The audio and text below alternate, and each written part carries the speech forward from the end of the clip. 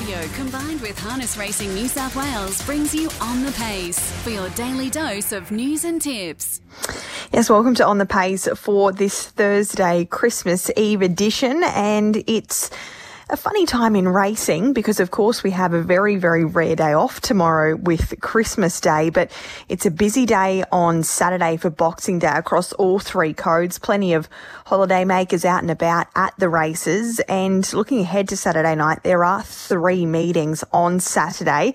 Bathurst hold their Shirley Turnbull Memorial Card, which is always really, really well supported, and this year's edition is no different. Dubbo and Leeton also race, so that's how the next few days look. And of course tonight we do have Penrith in their usual time slot of a Thursday evening. 7 races tonight. 6:17 is the first on the card. Yesterday we had Tamworth race, and Mick Guerin had a chat to Dean Chappell yesterday morning, and for those who listened into that chat, they would have been pretty happy with themselves when it comes to Dean's efforts yesterday. He managed to rein home a driving treble, so he had a good afternoon and evening at the office there at Tamworth. Speaking of Mick Guerin, he also had a chat to Tim Butt earlier this week about all things Tim Butt racing, but there's been a bit of a development through in the last few days, and I thought we best get him back on to chat through that, and he's online with us this morning. Good morning, Tim. Thanks for your time again. Great to talk to you, Brett. It's been a funny few days for your team. I guess this has been a decision that's been made probably over the last few weeks and months, I would say, but bittersweet, probably more than funny in terms of your feelings on the fact that you've put the retirement sign up on Myfield Marshall. He's run his last race. Yeah, it's always, you look back in perspective on a great career, Brett, and you're lucky to have those sort of horses. So, a little bit of sorrow when you retire them in the end, but you know you've been part of something special, and he was a great horse, How long has this decision been in the works? Because we haven't seen him for a little while, and I know it's been a bit of a battle probably the last few seasons since we saw his brilliance in that Miracle Mile a few years back. How long has this decision been, I guess, in the works, and when did the final call be made? Yeah, we've sort of been thinking about it probably the last 6 months, and they're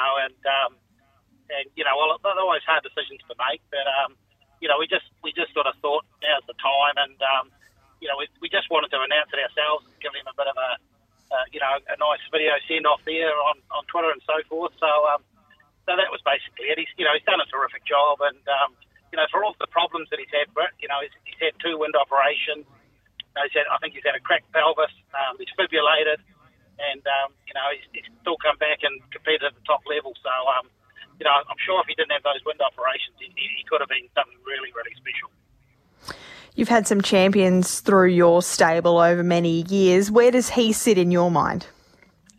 Well, I think he's one of the fastest horses I've trained, and he was in a great era. He kicked off his Grand Circuit, and there was Hector JJ and Lenny the Shark. They were champions, and then, through that period, along came Lazarus and Soho Tribeca and Jillaby Kung Fu and those fantastic horses. So, I think he was on his day with the right run.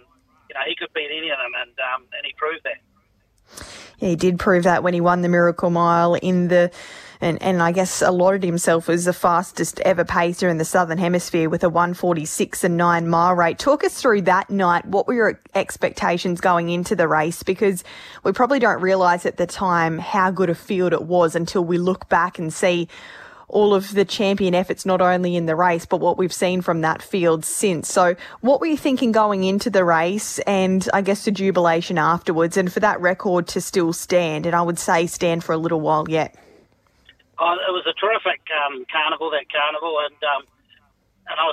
he's not generally a horse I back up, but because of the conditions of the race, you have to go around in the heats the week before, and he had a nice trip in the heats and got home really strongly without knocking himself around.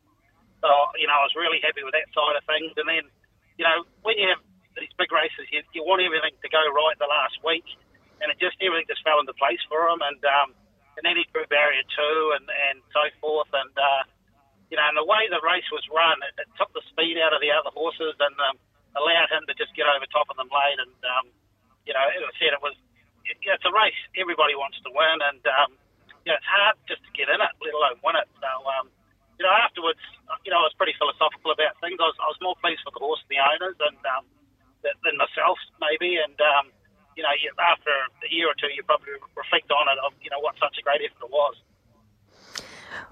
other memories around Myfield Marshall's career? No doubt that sits right at the top, but it certainly wasn't his only big race victory. He travelled, he went here, there and everywhere, and I guess that's a testament to not only your training abilities and the team around him, but also the horse himself, because travelling a horse, as much as it sounds quite easy in theory, it's certainly not.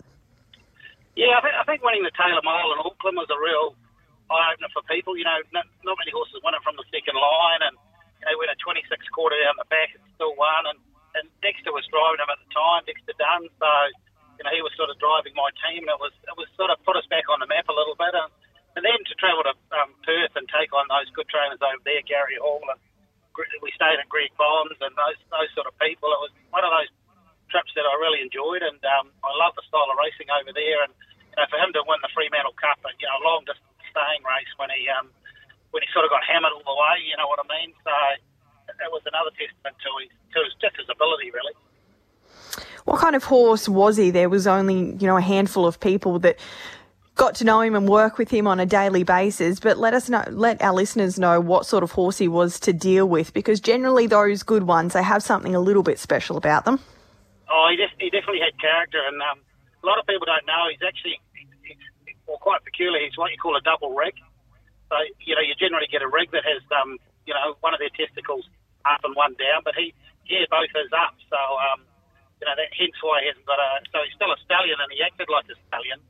He can't serve mares, or his semen is no good. So, that was a real shame. But he was an athletic horse, and didn't take a lot of work, and pretty hard to train with his wind operation. To keep getting lung infections through the side effect of his wind operations, and that had to be managed. And I could get him right for certain races, but I couldn't keep him right all the time. So that's why he's probably a little bit inconsistent at times.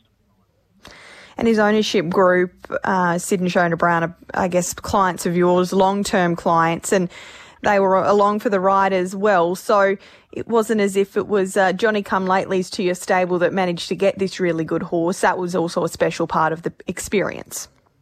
Well, it is, because these owners, when you have a success, owners come in your stable, wanting to duplicate that, and as soon as you don't perform for them, they're on to the next trainer. But these owners have been with me all along. They own them for real. The mother of Bill Marshall, and she won the Ladyship Mile and the New South Wales Oaks. So, and then to breed a son that can win the Miracle Mile is pretty special. And he's a great stockman. He raises his horses himself. So, he hands them to me when he thinks they're special, and we go from there. So, they were terrific people to enjoy the success with. I guess that's another chapter in the story, isn't it? The fact that For Real is his dam, and as much as she was a great race mare, she's also been a superb performer now, and you've had a little bit more to do with a few of her other progeny?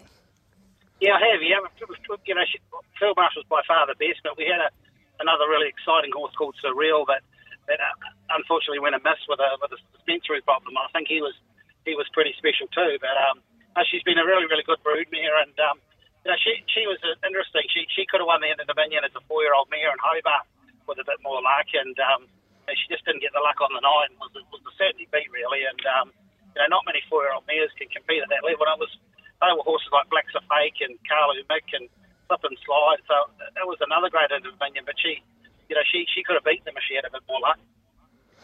Yeah, she was a very special mare, wasn't she? And another key, I guess, person in the Myfield Marshall story, as much as you mentioned, Dexter Dunn did quite a bit of driving for you when he was coming up through the ranks, but your brother Ants combined with him in the majority of his races here in Australia, and that's another special part in the fact that you could share those experiences, particularly the Miracle Mile, with your brother.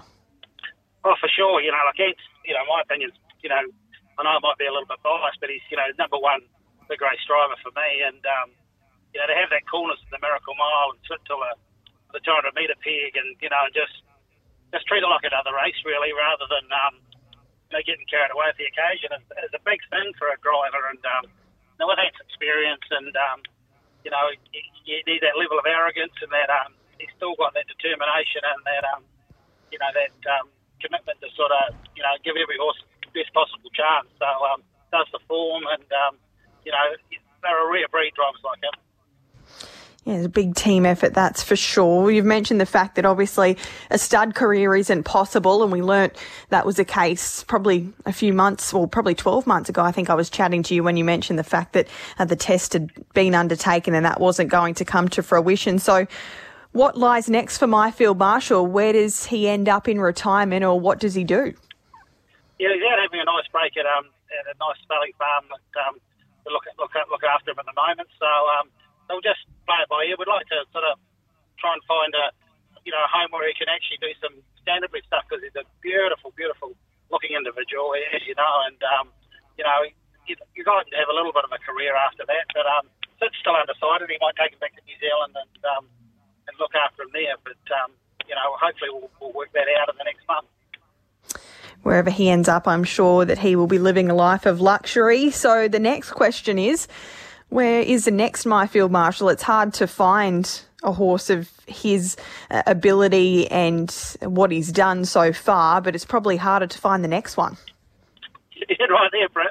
I think you enjoy those great horses, and we've had a lot of them, and sometimes you take them for granted a little bit. You know what I mean? But I'm a bit older in life now, and we're still determined. You just got to hunt for them, or source them, or whatever as best you can, and hope the pennies fall into place. So we've got a couple of nice, promising horses coming up. We've got an exceptional young 2-year-old filly that I think is pretty special, and she's just rising to it. She trialled yesterday and won a quarter in 26.2, first time off the place, and not many can do that. So we're looking forward to her. We own her ourselves, so you sometimes have a few lean years, but I'm sure there's another chapter to write in the book yet.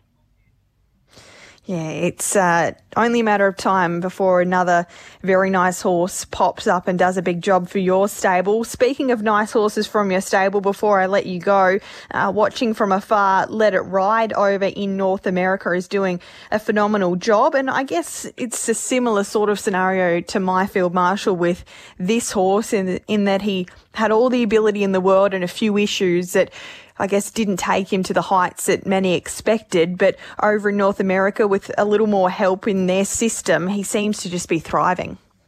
Yeah, I was actually talking to Nifty Norman, his trainer, about half an hour ago about him. So, he was one of the fastest and best horses I've ever trained on ability, but he just had, problems with bleeding, and he's gone up there and raced on Lasix every start, and I think Dexter's driven him 10 times.